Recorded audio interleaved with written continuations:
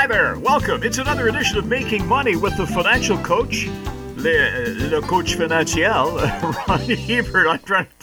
I apologize to all my French friends. As I say, I grew up in a part of Winnipeg, St. Boniface, which is a predominantly French neighborhood. And I did at one time have reasonably good French, but I've lived in Alberta now for 47 years, I think. And it's the old saying, if you don't use it, you lose it. We're going to talk about French luxury goods. And when we say that, people sit back and say, well, what the heck are they talking about this time around on Making Money? Let's unfold this a little bit, Ron. Yeah, the obvious choice if you're looking for high growth is U.S. tech stocks, especially because they have all the buzz right now with the introduction of artificial intelligence. And you'd be forgiven if you thought this because the real winner isn't obvious. It's French luxury goods. These are the companies that make high-end fashion apparel, handbags, perfumes. And since 1995, which is, 28 years, 29 years now, French luxury goods stocks have crushed the returns made by U.S. techs. They've literally doubled their performance. So if you're looking for some performance stocks that nobody's talking about, well, French luxury goods are a good place to start, and we thought we'd do a show on this. Okay, so let's, what are the drivers here? Like what? Well, it's obviously wealthy people. If you go to like Rodeo Drive down in Los Angeles or something, there's a lot of really high-end shops there selling these kind of goods, right? Yeah, and the growth drivers, the ultra-wealthy, and they support luxury sales.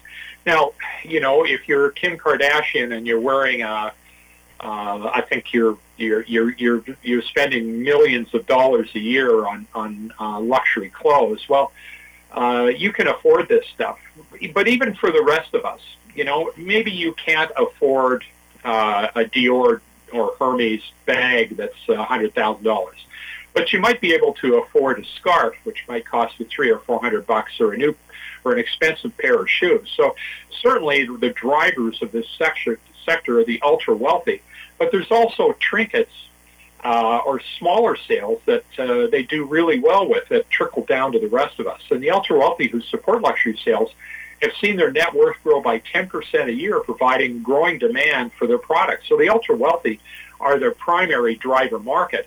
And the ultra-wealthy, their assets have been growing by 10% a year. And frankly, you can only save so much. They spend a lot, and they tend to spend it on luxury goods.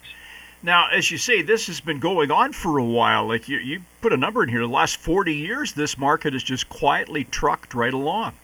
And so not only has the market grown, but because these goods have a scarcity value attached to them, the luxury goods makers have been able to increase their prices at 5% a year for the last 40 years.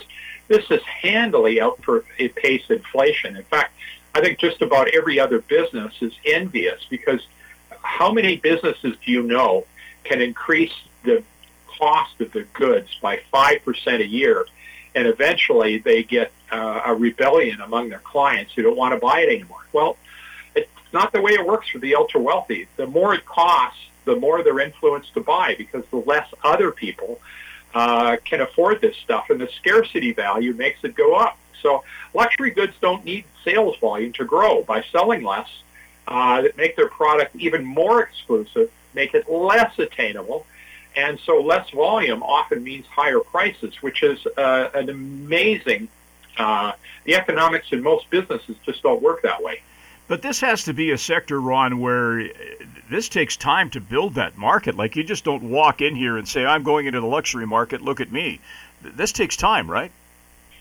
You get many of the names, especially the French names, the Italian names that have cachet and reputation, and that didn't happen in 2 years.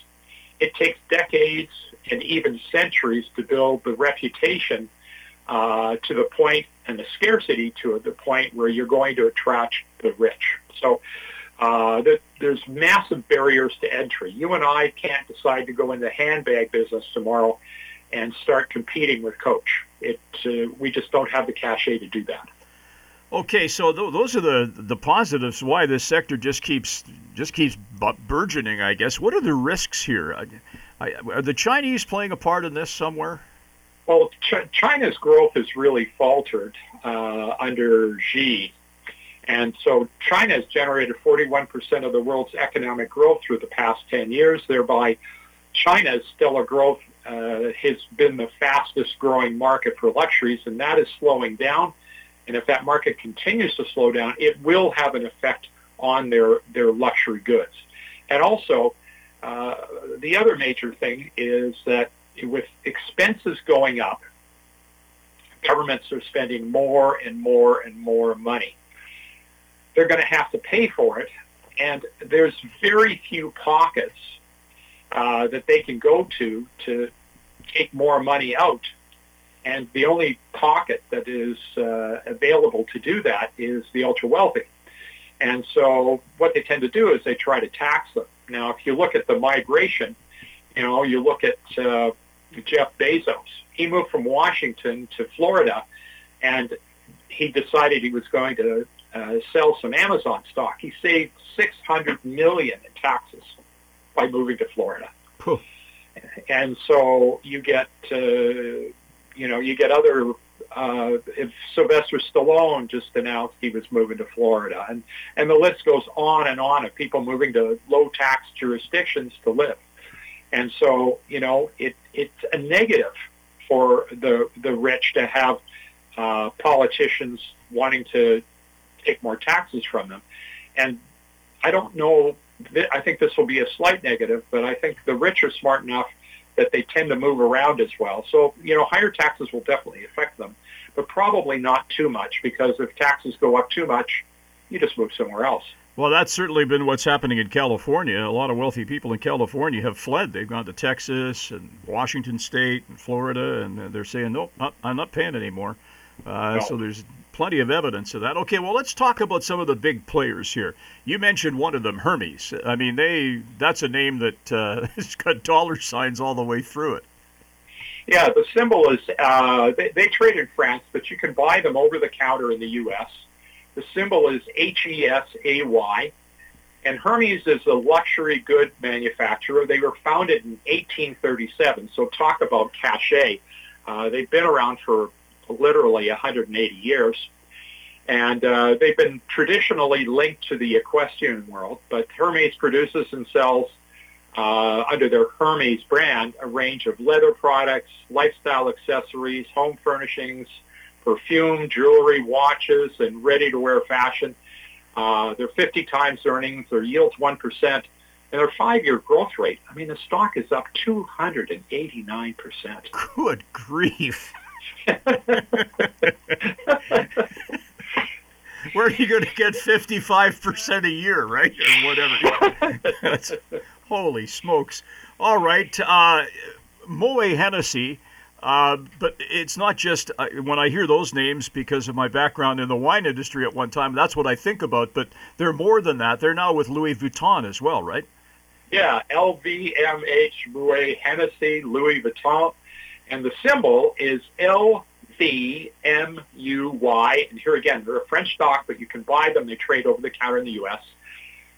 LVMH, which is what everybody calls them, operates as they're a global luxury brand, and they offer all kinds of goods, from champagne to wines to luxury spirits to fashion, the leather goods, perfume, cosmetics, watches, jewelry, and they're even in custom design yachts. The PE is 27, the yield's 1.5, and over the last 5 years, this stock has gone up 161%. Holy smokes. When you mentioned the yachts thing, Ron, my wife and I went to Europe last year, and we spent a little time in Monaco. And when you see the yachts in the harbor in Monaco, you go, boy, there are a lot of wealthy people over here. Yeah. And you just forget how much, you go to places where there's concentrations of them, like you go to Monaco, or you go along the French and Spanish coast during the summer. To the big resorts, and you just see the wealth there, the cars and the yachts and the planes and the helicopters. and it just blows you away how much disposable income they have.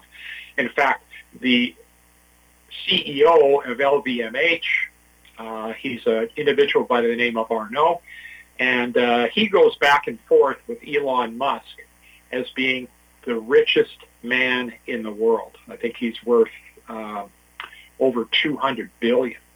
And of course, $200 billion, you automatically associate that with tech riches. But here's a guy that's made it all in French luxury. Christian Dior. There's a name that's been around for a couple of days, too. Yeah, CHDRF, trades over the counter.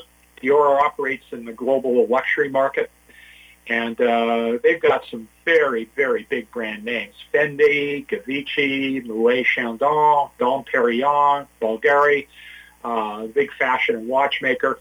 And they also operate resale stores. They design yachts. They're involved in real estate. They have luxury high-end hotels. PE's 20.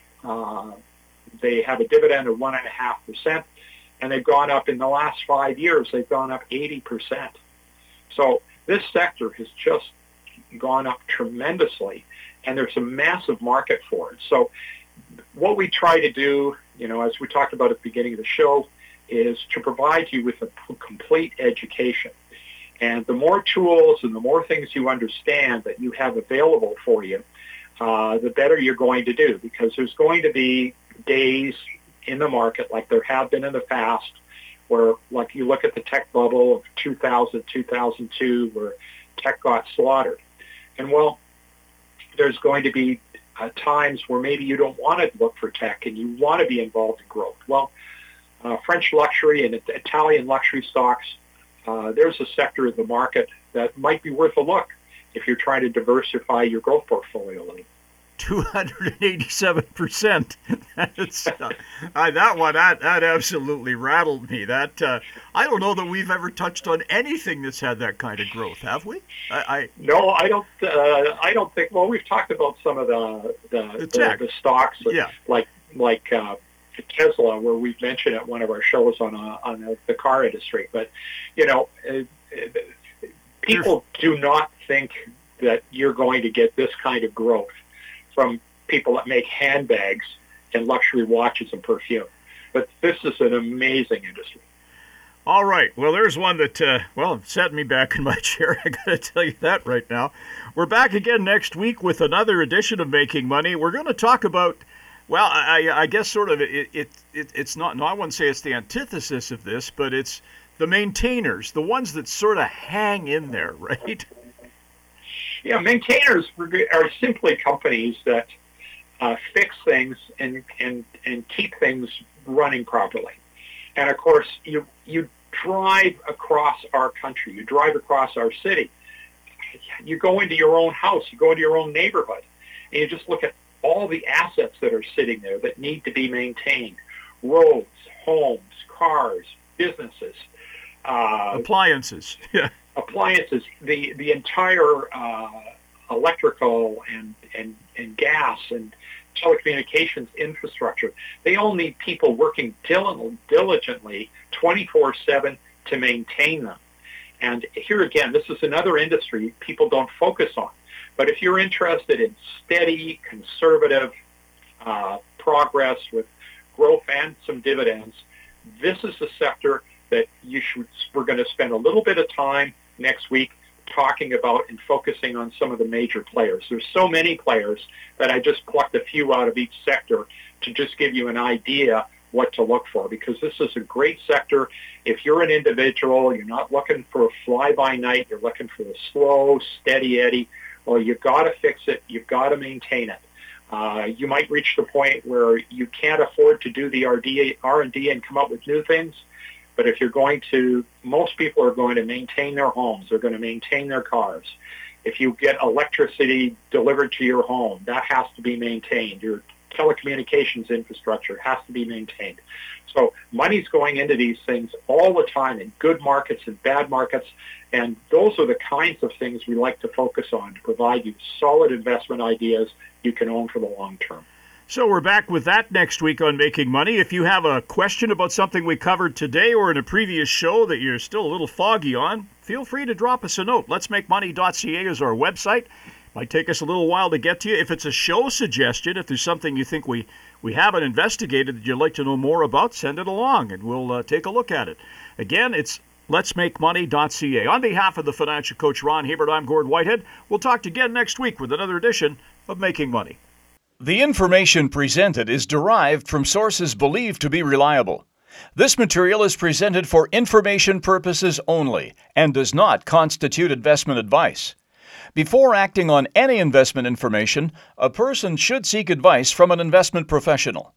The presenters may or may not hold positions in the securities discussed on this show and will not be responsible for any losses sustained from acting on this information.